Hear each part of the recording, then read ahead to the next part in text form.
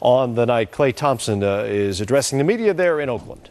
Clay, Bruce McGowan from KGO. You had the opportunities tonight. The shots were there. Was it just a matter of one of those nights where the shots weren't falling?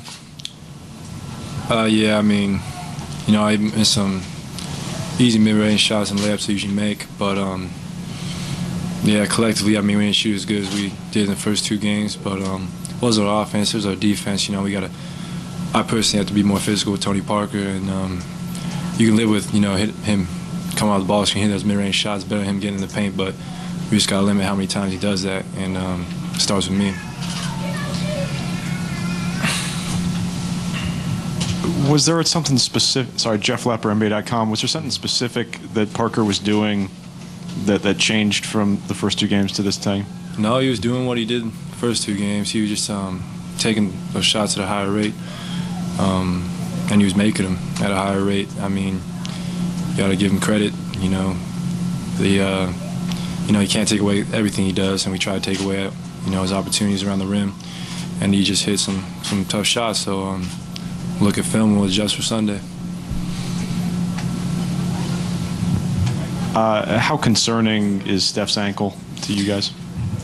I have faith in Steph. I think he'll bounce back, but I don't know how he's feeling.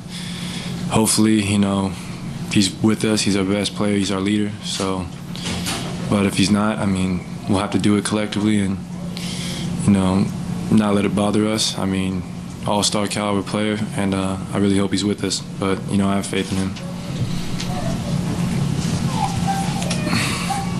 Do you think today just you missed shots, or Kawhi Leonard he closed out on you faster? Kawhi is a good defender, but those are shots I was hitting the first two games, and you're not going to be perfect every night, and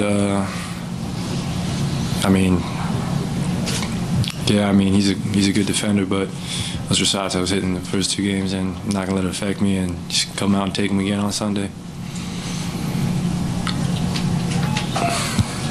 They don't make it look that, they'd make it look kind of easy almost, but I know it's not easy. But how tough is it to defend that kind of a system, Klay, because they've been doing it for so long? I mean, they space the floor so well. They always find the open man. They always move the ball around. Yeah, well, they're so unselfish, and they got some, great talent. They've been doing it for a decade, and, they know that system better than probably they even know it.